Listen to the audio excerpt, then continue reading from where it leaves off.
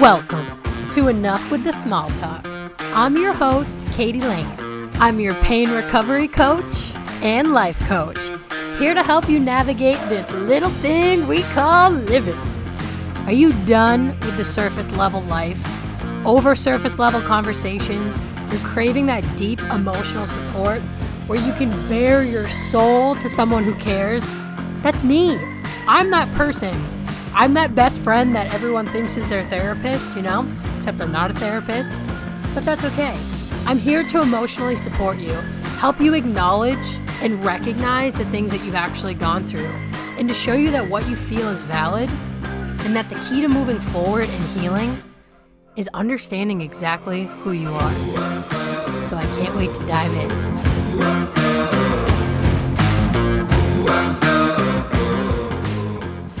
You guys, welcome back. What an emotional day this has been for Katie Lane. Today is September 7th, 2022. My grandmother would be turning 89 today. She passed away November 29th of last year, so it's almost been a year. And, holy smokes. Emotional, but also just remembering and honoring her, in a good way. Oh, she was such a lovable soul. And I know I am like her in many ways. So she forever lives on in her family, and me and my brother and his kids. And so shout out to Giggy up there, wherever you are, Synth. Happy birthday, and I love you, and I miss you. On another note, today's episode is actually an interview that I did with Dr. Brendan McCann. So this episode is for the person who feels as though you're still in the thick of your injury, of your pain, even if you're dealing with chronic illness. But my back pain friends, this one really is going to hit home for you, especially if you're someone who you're either in a current almost debilitated, really your pain is inhibiting your day-to-day function, or if you've been in that place in the past, this episode will hit home for you. So Dr. Brendan McCann actually asked me to do a live interview with him because he was interested in me sharing a bit more of the intricacies, the behind the scenes, my day-to-day life. When I saw him, so this interview was recorded of April 19th of 2022. You will hear in the interview, I worked with Dr. McCann a few years ago when I was in the thick of my back injury, like when I still couldn't really sit or stand for more than 10 minutes at a time. So we're going to dive into not only my herniated disc, but a diagnosis and kind of like something that Dr. McCann uncovered as a big contributor to what he believed was contributing to a lot of my pain, and why I wasn't making progress. Why no matter what I did, I wasn't getting better. This can be referred to as modic changes or also end plate edema. So my back pain people, definitely one for you to listen to. We dive into not only kind of the clinical aspect, but also the deep emotional, the mental aspect of the struggle that this really is. And then him and I kind of diving into some wisdom and the intricacies of this diagnosis and how I've learned to manage and overcome, but also highlighting too what I really appreciate about him as a practitioner and other practitioners that I've met along the way. So buckle up. Here we go.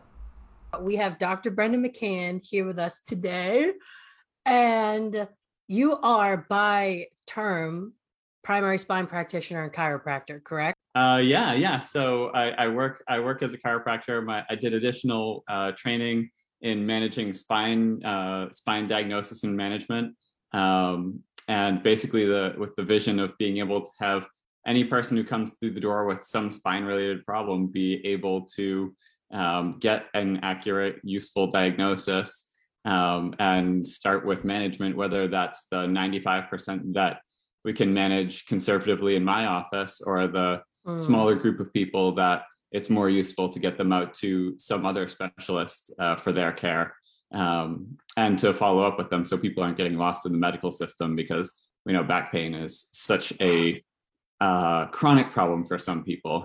That was your experience. Yes, it was. That's what led me to you. That's how I found you was I got to the point where I felt like I had kind of exhausted all of the um, typical treatments, the PT, the steroid injections. Um, and You I had was gone looking, through the grocery store of spine treatments there. that's such a good like analogy. It's so true. I had I'd gone down all the aisles. Um, and it's still like, oh wait, you were gonna ask me questions. Yeah, I was well, gonna ask so you I mean, questions. so I wanted to ask you first, like, in that it's sort of like at the time when you first came to my office, what were things like? And that'll give people an idea of like what the diagnosis that you got actually means. Yeah. And then I want to really hear about like what it's like living with that. So like you were probably 5 years into having episodes of back pain already by the time that you first came to see me. Yeah. And I'm wondering what life was like, kind of as a snapshot in that time when you first came into the office. Yeah. So when I first came to see you, things were pretty bad. I saw you what, 2019 or 2020, probably. Somewhere around Um, there, yeah. yeah, 2018. So I originally got hurt in 2015, and I had an episode that lasted, it was a really bad episode where I was in the hospital for 7 days in a row. I did PT, but then I got back to like functional. So I was good for like a year. Um, I was uncomfortable, but like it didn't hinder my ability to work. I could bend over, like it didn't inhibit any functional movements that I had to do, you know? Um, and then a year later, I started having these episodes, and it was once every 3 months, I would end up in the hospital. Um, and I would be down for the count for about 4 weeks at a time. I couldn't walk, I couldn't move. Eric would have to like help me to the bathroom. Like I couldn't do anything. Um, but after 4 weeks, I would get back to a functional state. So it was like this weird, to me, all I knew was I had a herniated disc then. That's all the diagnosis that I had, L4, L5. And so I'd have these really bad episodes for 4 weeks, but then I'd get better. And that lasted for 2 years straight. It was once every 3 months I was in the hospital for 2 years. Then I had kind of my last episode, I call it, in 2018. And it was, oh, I see my brother. Hi, Wuchi. In 2018, I had what I called kind of my last episode, and 4 weeks went by, I didn't get better. 8 weeks went by, I didn't get better. I Mm. still could hardly walk. I couldn't leave my apartment. I couldn't get to the doctor. Um, the only time I got out of my apartment was to get, I would have to lay down in the back of a vehicle to go in to the doctor's appointment, and I would have to lay on the floor in the hospital waiting for my appointments because I couldn't sit, I couldn't stand. Um, and that's when I did steroid injection. So right before I came to see you, I had about an 8 month to a year span where I was like just treatment, like I was looking for anything and everything, and I was trying anything and everything. And I had 8 steroid injections in a 3 month span. Um, SI joint injections, injections in my back. I had a PRP injection. Um, and just nothing was really working. And so I started focusing on, when I had met you, I was really into like the gut health, the nutrition. I had read the book Back Mechanic by Dr. McGill, which really helped me. You were the only doctor out of like the 12 that I saw that had any idea who he was, that book. I remember being like, oh my God, this is my guy, you know? I remember connecting over that. It's cool to run into patients who like have a lot of literacy around what is going on with them, and Yeah. definitely McGill's books are great for getting some of that literacy. So you had that. We were speaking on the same terms right from the start. Yeah. Right. It gave me a much more in-depth understanding of how my body was actually like what was happening inside my body. Um, and so when I came to see you, your office was about 20 minutes from my house, and like that was like my limit. Like I would get to you and I'd lay down on your table. I'd sit for a little while and then lay down on your table. So I wasn't working. I wasn't able to work. I could sit for maybe 10 minutes at a time, but it was like really painful. I couldn't bend at all. Mm. Remember us trying to do the like Yeah, that slide was about it, down. right? What you just could demonstrate on screen there. That was about it. I still struggle with that big time. And uh yeah, I mean really just my ability to sit and stand or do anything. It was everything. It affected everything. Um and so me and you, I mean, you spent a lot of time. Like I'm curious how you came to, I know you had spoken with a mentor of yours. How did you come to discover these modic changes? Yeah, so when you initially came in, we didn't have I don't think we in our very first exam visit, I don't think that we had the imaging in the office yet. And but so we just went through a really good physical exam. Yeah. And the way that I approach a spine examination is that we know that there are a number of different things in the spine that can be painful. Those the most characteristic ones are muscle, joint, disc, or a nerve. And so those are the things. Those are the bread and butter of spine practice. Like those are the things that come in all the time. You know how to manage them. You know how they're going to behave. Yeah. And so my initial exam was just to classify what appeared to be the most painful structure. What was the way that your pain kind of behaved? And it definitely behaved like disc pain. Hmm. And for a lot of people, that means that they have a hard time with prolonged positioning. Their pain is usually in the back and also radiating into the butt or into the thigh or into the calf, even into the foot, with or without nerve involvement. And usually the extent of that spread of pain is pretty variable. If Yeah. I remember right, yours was like primarily in your back and down into your hips. Yeah. Um, and so yours gave us a lot of clues that it was disc pain, and you already knew that you had an L4-5 disc herniation. Yep. And so then the next step was to look at like for disc pain, usually that has a behavior where one particular direction of movement helps that disc pain to decrease sensitivity, decrease the intensity, decrease the spread of it down the leg, and then other directions of movement cause that pain intensity or extent to increase. And Yeah. so we didn't find something that really made much difference. Three directions, like if we look at like going forwards, going backwards, going to each side, three of them made you feel worse right away. Yep. And one direction of movement at least didn't make you any worse. We could actually move you pretty aggressively in one direction without it getting worse. And so we were like, all right, that could be disc pain that hasn't been fully explored. And so, if I remember right, we had a couple of visits using that information. You are also scheduled for a consult with a spine surgeon around a potential fusion at the Yeah. time, and you said, "Hey, I've got 4 weeks till spine surgery. What can we do?" Oh my Um, gosh, you're right. I forgot that.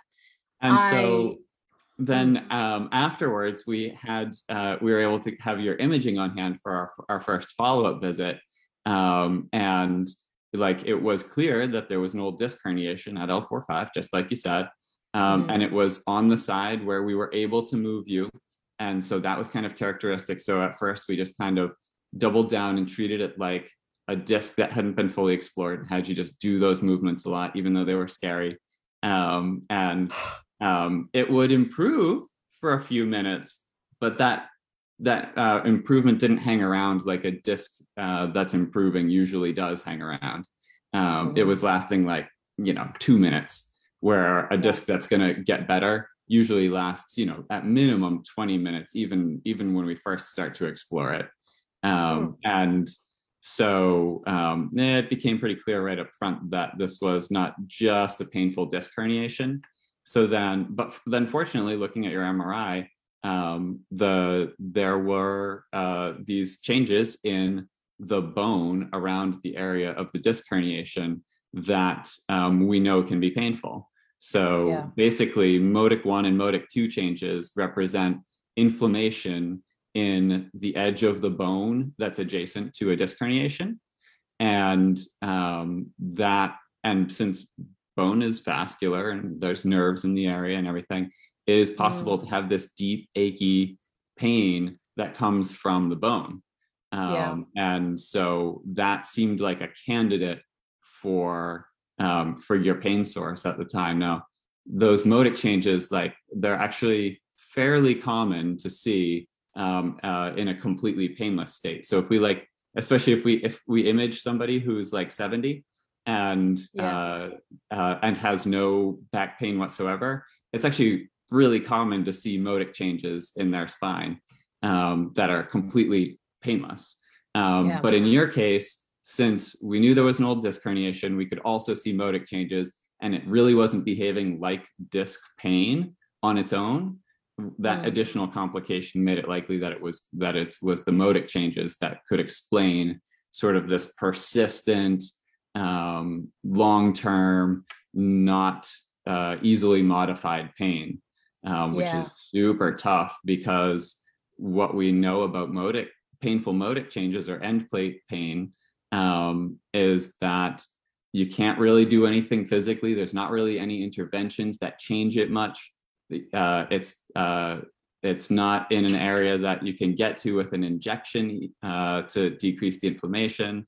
Sometimes oral anti-inflammatories will have an effect while they're in use, but then as soon as you stop taking that steroid or whatever it is, then the pain comes right back. And so there's just not a lot of management that helps with it. So people kind of tell people, like, you're going to have to live with this for a while. Yeah. And since this pain source hasn't been followed for a long period of time in research, we don't even really know how long to tell people to expect their pain to hang around. So it's super humbling for us as clinicians because there's not a lot we can do to get in and help. And we can't even give Yeah. people a lot of information that's really from the literature about what they can do about it. But you've kind of, over the course of a few years here, figured out a Yeah. lot, which Yeah. was what made me so curious to hear about your experience. Yeah.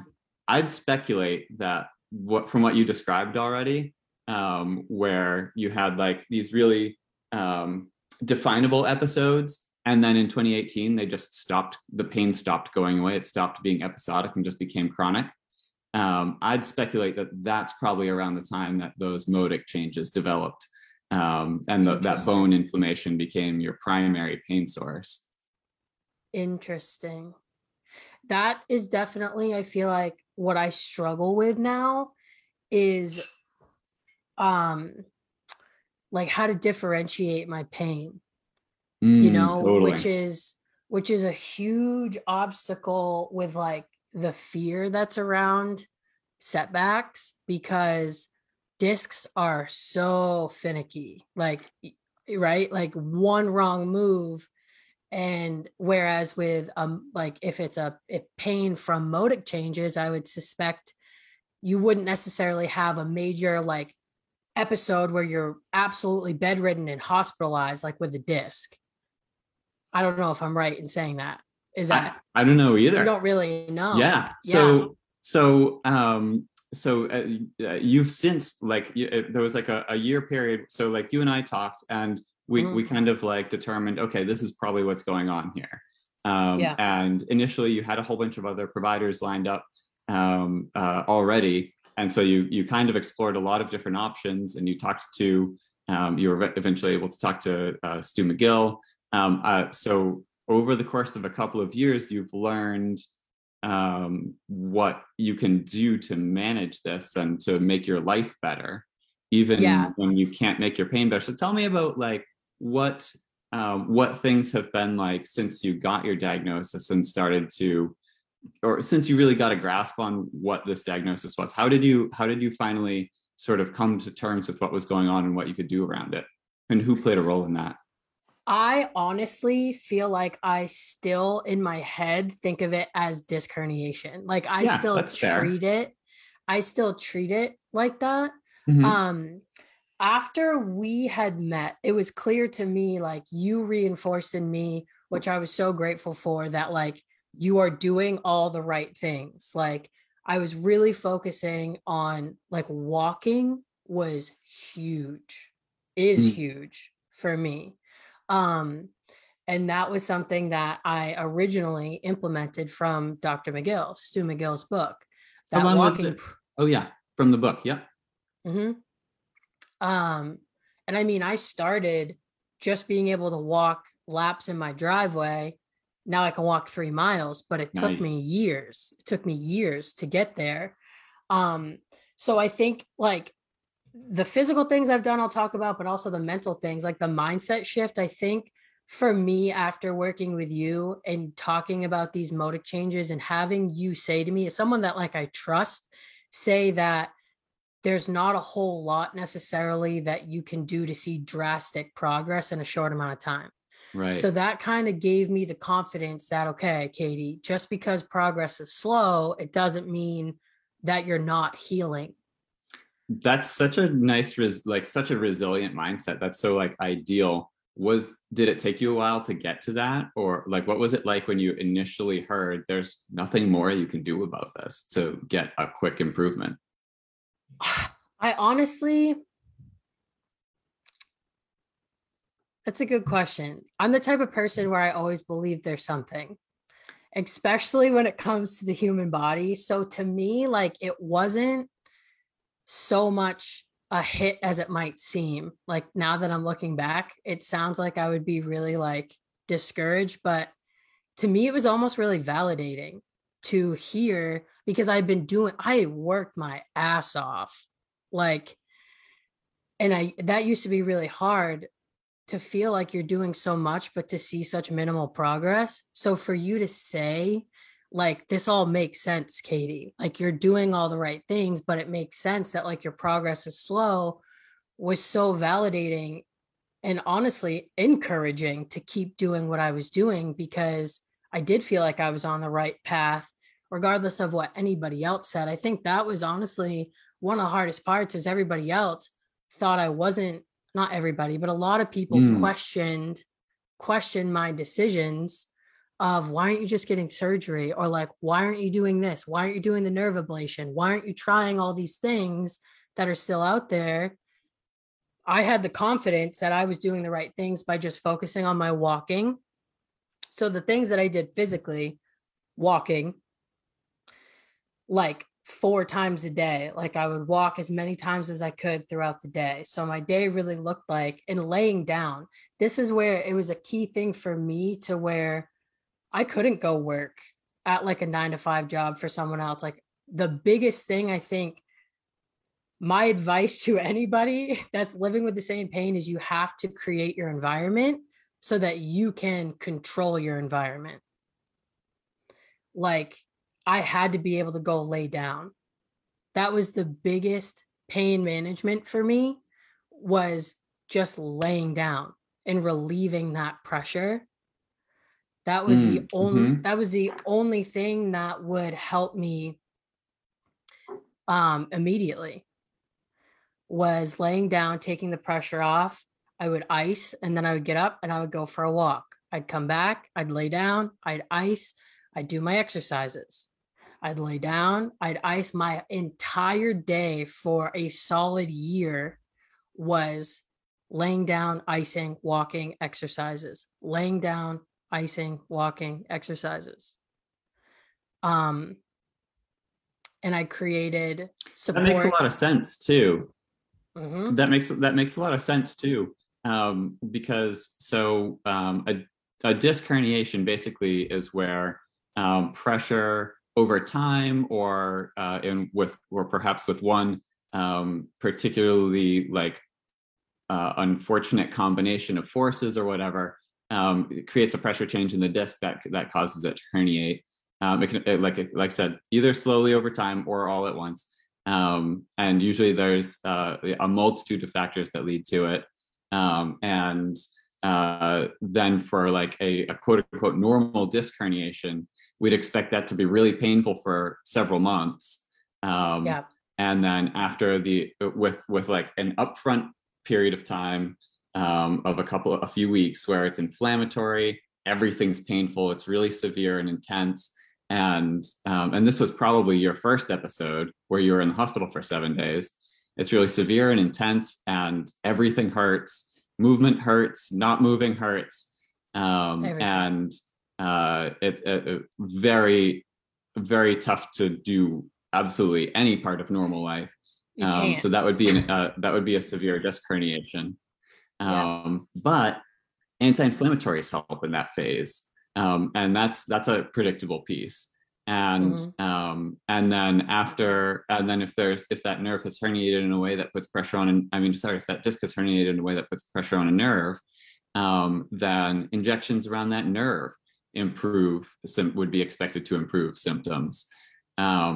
Or I know some people, some doctors that I have followed have had a disc herniation, even that put pressure on a nerve, and as long as it's not so much pressure that the nerve stops functioning right, then they've just waited it out, and 6 months later or so, they re-MRI'd it, and they can see the improvement of the disc herniation. It starts to be reabsorbed by the autoimmune system, and the inflammation has gone away, and the nerve sensitivity has gone away, and they might just have some residual movement sensitivity. But then when those edges of that bone become inflamed, and I started diagramming this out just because I know lots of people are visual. So if we've got a nice a disc there that's nicely preserved over time, sitting in between two bones of the spine, essentially what will happen is that in a case like this, and we're not sure why this happens to some people and not to other people, we'll have like a zone that develops in the end plate of the bone that where there's inflammation that's actually affecting the bone itself. There's some speculation around like who's predisposed to this, and it could be related to the immune system's response. So people with other immune system problems are more likely to have this. It appears that people with anxiety might be more likely to have this because that keeps the immune system on higher alert.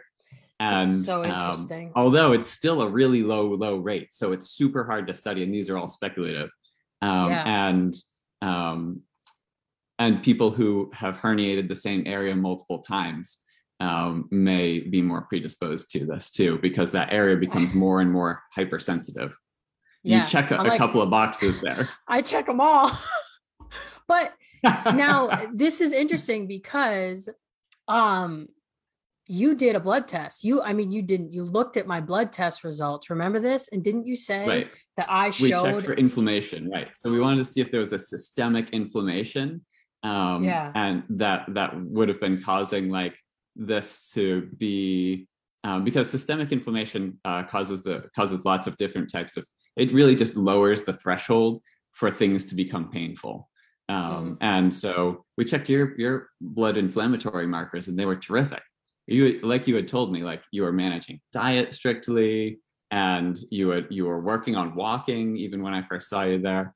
And like there were so many of these things that, like you said, it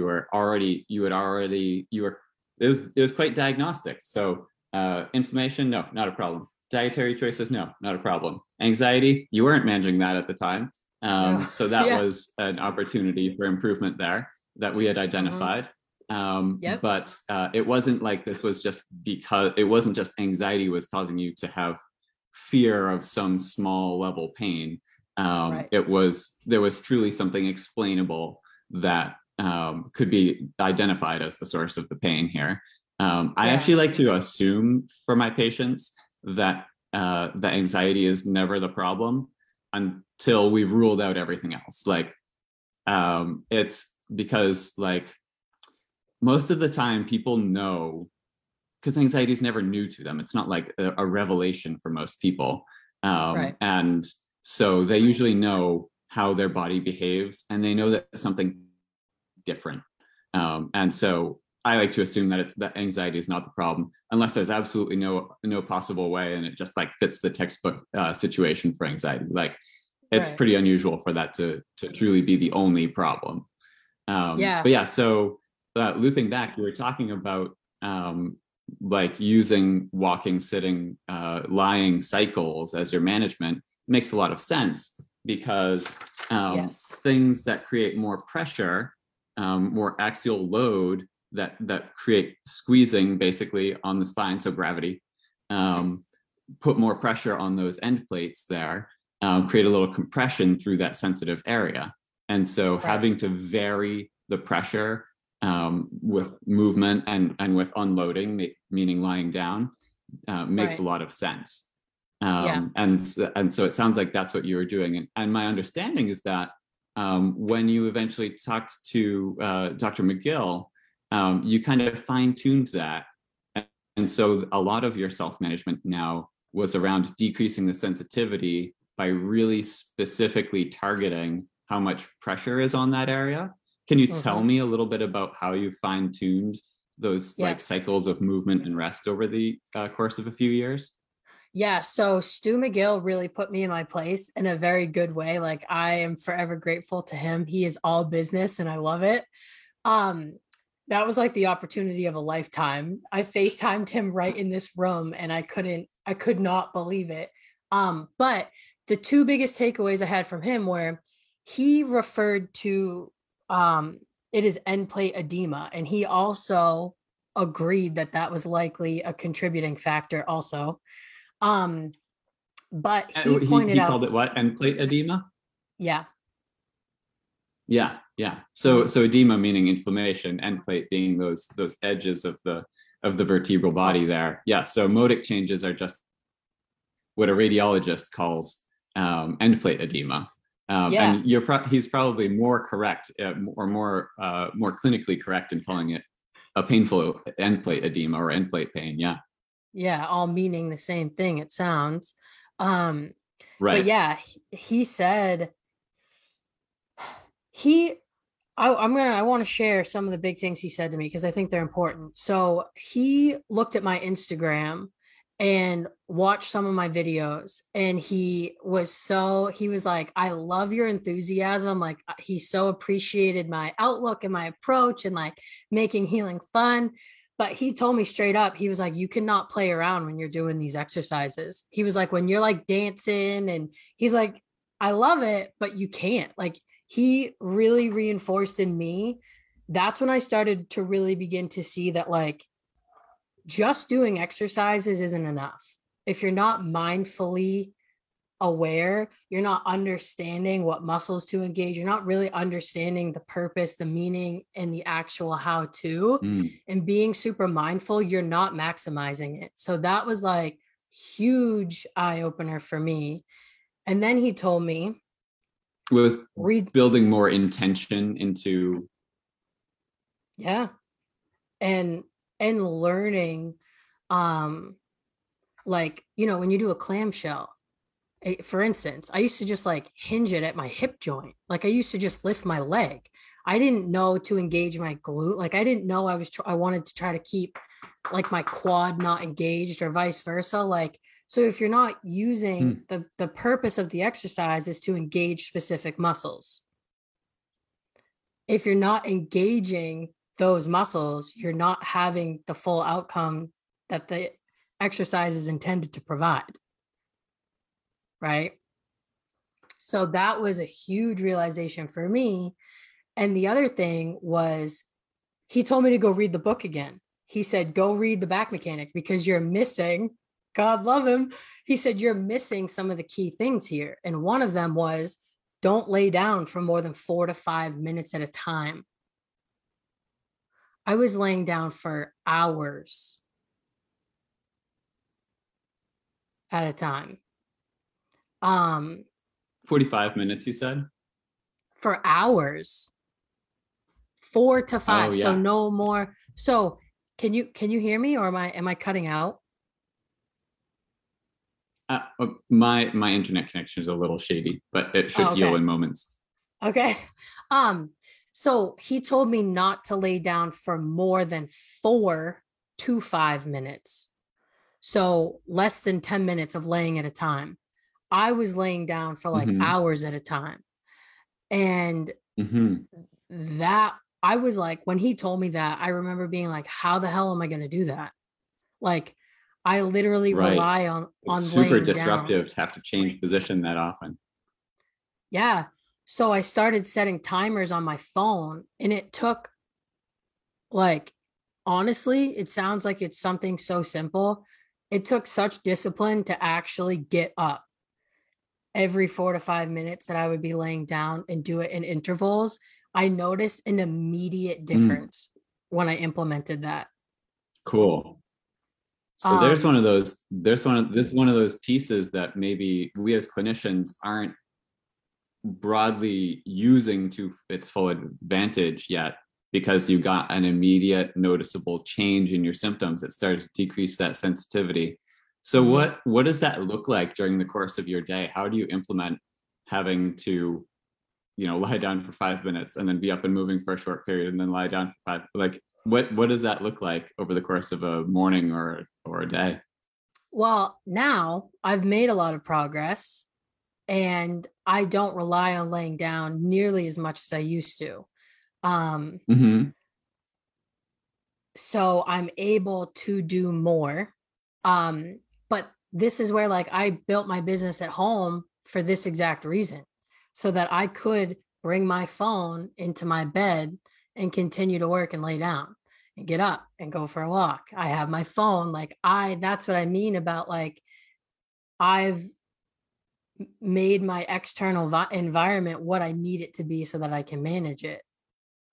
But it used to be, I mean, I'd get up, I'd ice, I'd go for a walk, I'd come back, I'd lay down, 4 to 5 minutes. That was hard. Then it's like, I'm an all or nothing type personality by nature. So I had to learn, like, okay, Katie, if you need more than 5 minutes, give yourself 5 minutes. Like, if you're still in agonizing pain after going for a walk, it's okay to lay down for 10 minutes if that's what you need. Um, Yeah, yeah. You give yourself some leeway to not be that 5 minutes every single time. yeah. Um, and now, honestly, I've gotten a lot more lax with it, which is what happens when we make progress. I'm personally in a phase of, it's a double-edged sword because I've made progress, but now I got to get my act together, because this is when you start to regress, is if you don't keep doing the things, and I know that for a fact. Um, but what he said to me was that made a lot of sense that I never thought of, is even when you're laying down, that's compression. It's just a different type of compression than when you're standing Different up. direction, right? I didn't think of that. Right. So here I am not Mm-hmm. understanding. I'm like, why is my back hurting when I'm laying down? So it's compression at every angle that affects Right, it. right. So, in my eyes, which is a similar approach to a disc herniation, anything you can do to relieve the compression um, is helpful. Right. Like weight management, strengthening the muscles back there, the walking, unloading my spine, laying down, all these different things is my is where my mindset is always at. When you had to be really strict initially, Yeah. about not lying down for more than 4 to 5 minutes, what were you doing in the interim? Like you'd lie down for 45 minutes. What did the rest of your hour look like? Oh, I would come Because I in know here. walking I was mean, I have hard. a sit. Yeah. When when I learned that, I was in a place where um I had I created like a community online, so I would do like live videos, and there was a support group for people focusing on health and wellness. That was what my life consisted of, was my me was my life. My healing, my back became 100% my life. So like I didn't go places. I did not do other things. It was Hmm. very consuming to me. So for me, my day literally was just walking, laying down, coming in here, sitting as long as I could, doing a video, answering my clients, like laying down, making food, going out for a walk, doing my exercises. That was it. Was the duration of your other, so since lying was only 45 minutes, was the duration of your standing or the duration of your sitting, were those things that you had to limit in specific ways? Oh yeah. My sitting and standing was like it varied depending on how I was feeling, what I did the night before, how my morning went, if I Mm, had gone for a walk. I mean, every single thing that I do affects my threshold of being able to sit for if it's 10 minutes, like right now, I could sit here for an hour. I have pain down in my calves right now, down in my legs. But my back actually isn't sore. But back then, my back sitting here for 10 minutes, that would be my limit. And I'd have to go lay right. down. I'd have to go lay down. So that was a key thing for me So over the was, course of an hour, you might have gone from sitting for 10 minutes to lying down for 4 minutes to sitting for 10 minutes, lying down for 4 minutes, walking for 10 minminutes. Like that yes, might be what your hour looked like. all day long. Yeah, yeah. How was that? Was that because you talk about how you were building your environment. Um, Yeah. was it hard to feel like you were like doing any of like your external goals, or really was the back Oh, enough to yeah. be like the big motivator for your No. day? No, that's one of the biggest struggles mentally with this is and who's watching over here. I mean, Liv, Olivia, Jasmine, all these ladies over here, Tayaba. One of the biggest things that we struggle with is it you feel completely stuck in life. I said that to Eric the other day. I was like, it makes me emotional now. Mm, Um, it does. It like your life gets put on hold, yeah. you know? Um, and there's a lot of rewiring and acceptance that we have to do. And it's all about perspective, like I Eric and I haven't gotten married because of my back. We haven't had kids. Um, these are all the things that this was not I built this business that I love and that I feel is like my purpose, but that's not what I was in the direction I was going. Like I had a career, I had a 401k, I had benefits, I had Mhm. the life, that I worked really hard for. Um, and a lot of the people that I attract, like a lot of my clients are very much the same type of go-getter, motivated personality. And it's you're stuck in the mud, it's like, which that's the that's one of the biggest parts of like managing that and shifting that perspective and helping you heal. Like if you're stuck in that mindset, you can't heal Mm. How did you shift physically. that? So for me, I created online communities. Um, when I first got hurt, I was I created a health and wellness community because I was in one that was facilitated by someone else that helped me so much. And then I got to a point where I wanted to lead it. I wanted to create my own. And that's when I was really focusing on like the nutrition and the gut health, weight loss. I could still hardly walk, but I was really focused on nutrition, and those things are really hard to do alone.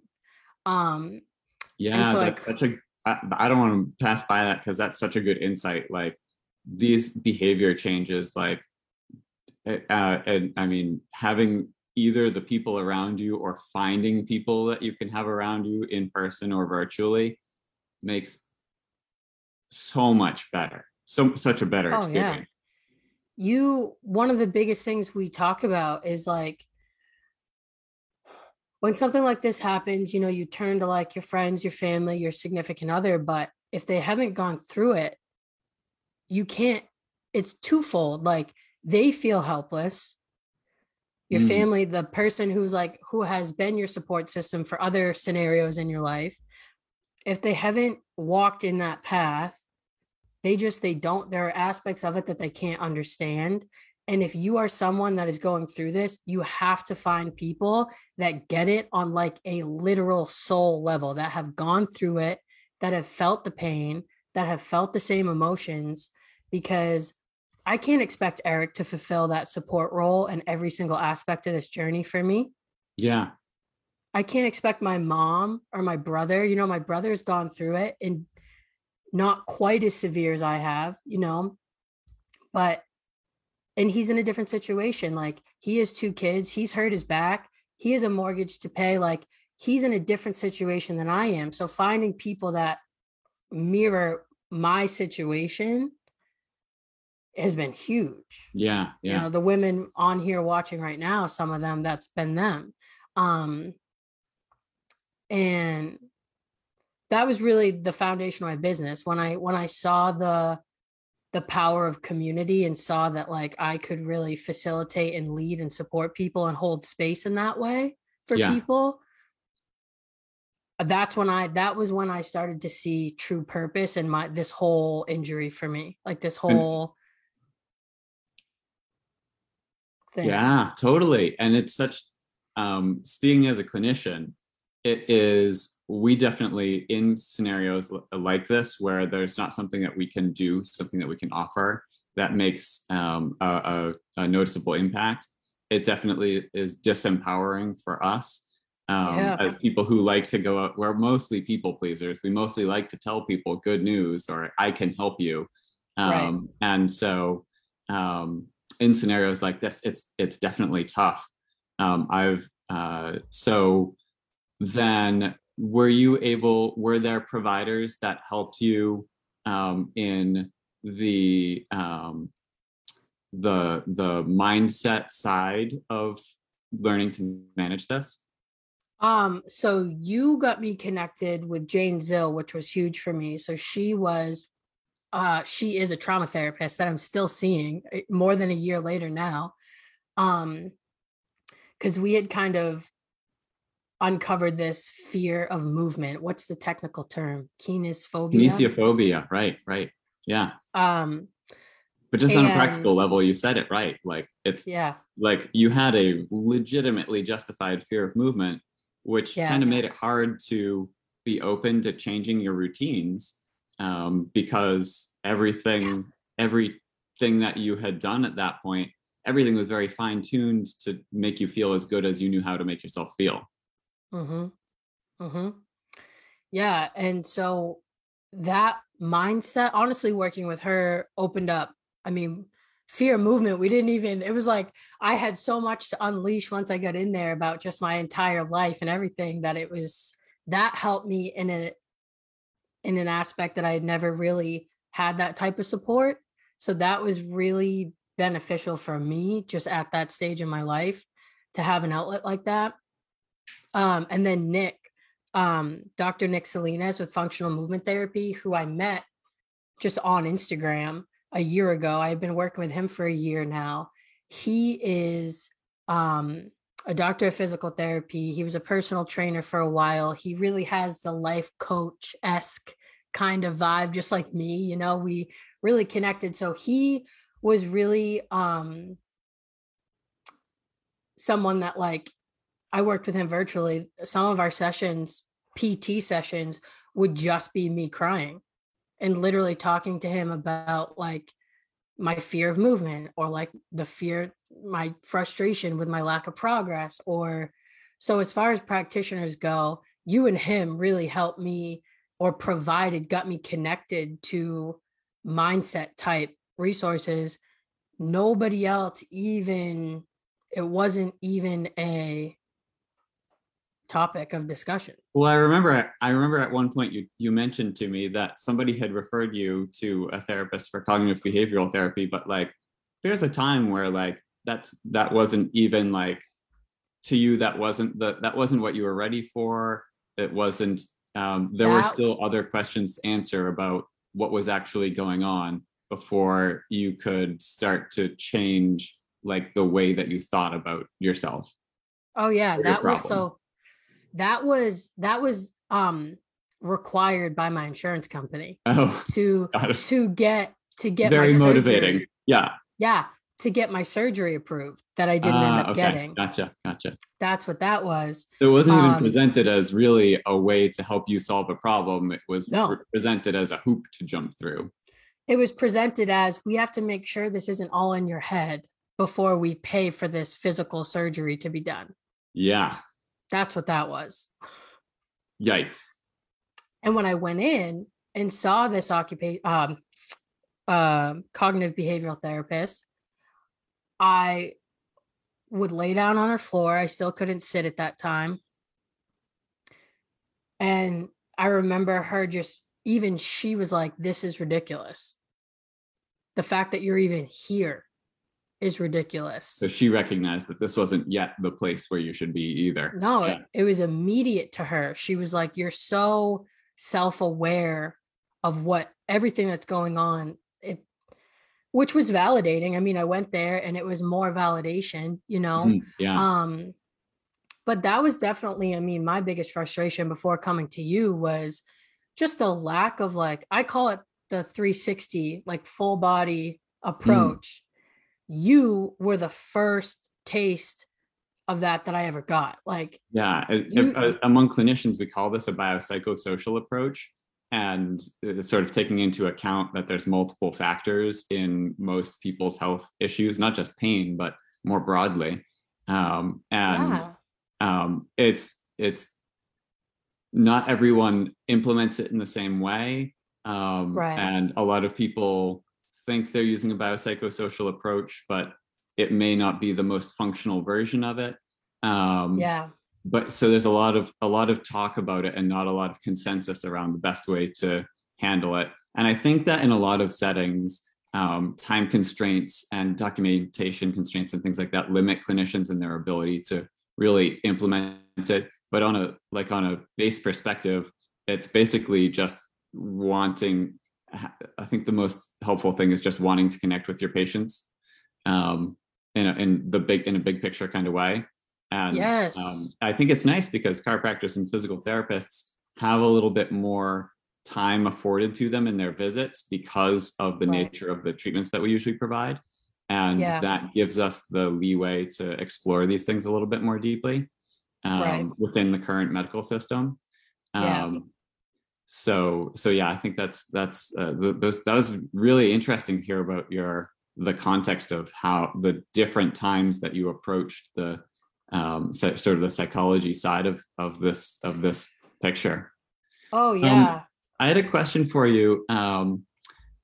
So since I kind of have a good sense of like what your cycles of pain and then your chronic pain were like before we worked together, but since you've sort of been able to pin down your best um, what your best things that you can do to manage your pain are. Mhm. What has it's you mentioned that right now you can sit for an hour for this chat, which is something that you couldn't do a few years ago.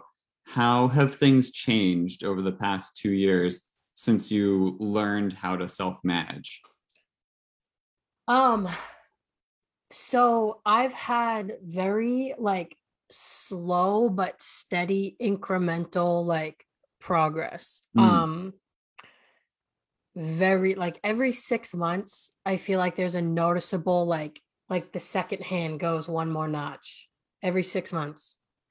Um, I I started when I started working with Nick with functional movement therapy, that was when he really pushed me in ways physically and mm, emotionally, um, overcome a lot of the fear that I've had to have someone on Zoom right here in my home, like with me as I'm trying to do these movements. Like for me, it's been such a dynamic approach. Like it's Mm-hmm. the emotional approach, working on myself, working on self-confidence, just in other areas of my life, honestly, have really helped me with confidence and healing. Um, and I would start to notice like I could sit a little bit longer without pain in my back. I used to get this burning pain in my hips and in my low back, which I never quite knew, is this that end plate stuff or is it that Right. disc, you Right. know? And my fear would always go to it's the disc. Like you got to go lay down. Like you got to go, something bad's going to happen, you Quick, know? take the pressure off it. Yeah. So I just started to make really incremental, and still like that's how I notice it. Like I can a little bit more flexion I can do now. I'll notice I'll like just move a different way that I intentionally would used to try to avoid. Like it's these little teeny tiny measures of progress that I notice. Um, but mostly just my threshold of standing and sitting has grown. And that's how I can really measure that progress is being made. Mm-hmm. Um, is that what you meant? Oh yeah, definitely. Yeah. What's is the intensity of your day-to-day pain different, or is it primarily changes in sort of your day-to-day function, or both? Both. So as a female, and with all my female clients, Mm. our menstrual cycle plays a huge role in our pain. For me, it's like it takes my pain to a 3 to like an 11. I mean, Mm. it is, there's definitely something like this is, I'm the type of person where like I know there's something that can be done to help that process. I have to, that's something that's in my brain, right? Like hormones, inflammation, there's stuff involved here that's adding to my pain. But so that's huge. Mm. Yeah. Our menstrual cycle for women. Um, and absolutely like what I do the day before, if I did my PT, how long I laid in bed, my pain. Yeah, Amanda says agreed to the menstrual cycle. Um, everything. So like living life in this pain is a very strategic way of living. So because everything you do takes some of your like uh like a bucket of rocks. Every rock is like a little bit more capability, right? Each rock is like adding to your threshold. Everything you do throughout the day takes a rock off, takes a rock off. And eventually you get down to where it's here at the end of the day and you're maxed out and you can't do anymore. Yeah. Um, so my days are pretty much the same for the most part. I'm working on pushing myself outside of my routine now that I am capable of more. Like this is some of up here. Um, yes, spoons, the spoon Yeah. Yeah. I've theory, heard the spoon chronic pain. analogy. Yeah. Yeah, someone just commented that. Um, a lot of my days are the same, which and the inflammation is real. Yes, Amanda. um, so yeah, everything affects it. So it's kind of it's always prioritizing and sacrificing. Mm-hmm. I don't look at it as sacrificing anymore because that used to piss me off. Knowing that I had to sacrifice, like choosing what am I going to sacrifice to do today or what am I going to sacrifice. It feels unfair, right? Oh yeah. I mean, it definitely it's I always say there's a healthy amount of self-pity in this. Like it's a That's normal to great. feel. It's normal. We're Yeah. human, Yeah. feel the Totally. self pity, but you have to move out of that if you want to make progress. You just have to. Um, and it's not always easy. It's very easy to be spiteful, to be resentful, to look at other people and be envious and be jealous and why me? Mm. But what does Totally. that get you? Gets you nothing, nowhere. Yeah. It Yeah. brings you back. Um, yeah, I forget what I was saying, but everything. That's I really appreciate you describing like the emotional journey, even like you've said, like you have a very like your internet presence is very positive. You Mhm. even in person, you're very positive, and it's clear that you'll like always exude that kind of energy. But then there is this whole side of things where it's hard to manage, and it's a lot of energy, and it's a lot of work, and it's a lot of change. Yeah. And so that's something that, since we as clinicians, like in a situation like this, it sounds like Nick has been a great accountability kind of support. My Yeah. practice isn't set up to provide that kind of follow up, Right. and so I don't always get to see what how life changes over time. And I Mhm. really appreciate you sharing it with me so that I can tell other people with the same problem what things might look like for them going forward. Oh And I yeah. also love that you've assembled so much variety in your team, from your social supports, your online communities, Mhm. and sort of educating your fiance and your family, and Mhm. building a team of providers around you that includes the biggest priority things that you need help with. Like, I think that's an Yeah. awesome approach. Well, it's so necessary. I mean, unlikely are you going to go to one doctor who has every answer. And I Yeah, think that's a big misconception that we as patients have. And which is why I really appreciated you. And I've told you this before, is like you weren't afraid to tell me, like, I'm not sure about that, or like, I'm going to look into this, or let's figure this out. Like, we need to look at this together. And you made me feel like we were a team, and I felt encouraged to go explore other things. Whereas with other doctors, like, I felt nervous to tell them maybe that I was looking at this option or exploring this option, because I like felt bad because of the way they had presented, themselves to me. And it does. I mean, there's the way that I look at healing is it's never ending. Like the way that I look at this injury, like I've gotten to a point where there's no end destination for me. Like we can always be doing things to help our body heal. And my approach and what I encourage all my people, all my clients is don't stop. Like there's always the next enhancement. There's always the next education. There's always the next addition. Like absorb as much as you freaking can and apply what you can. We're like a constant science experiment as long as we're totally true. alive.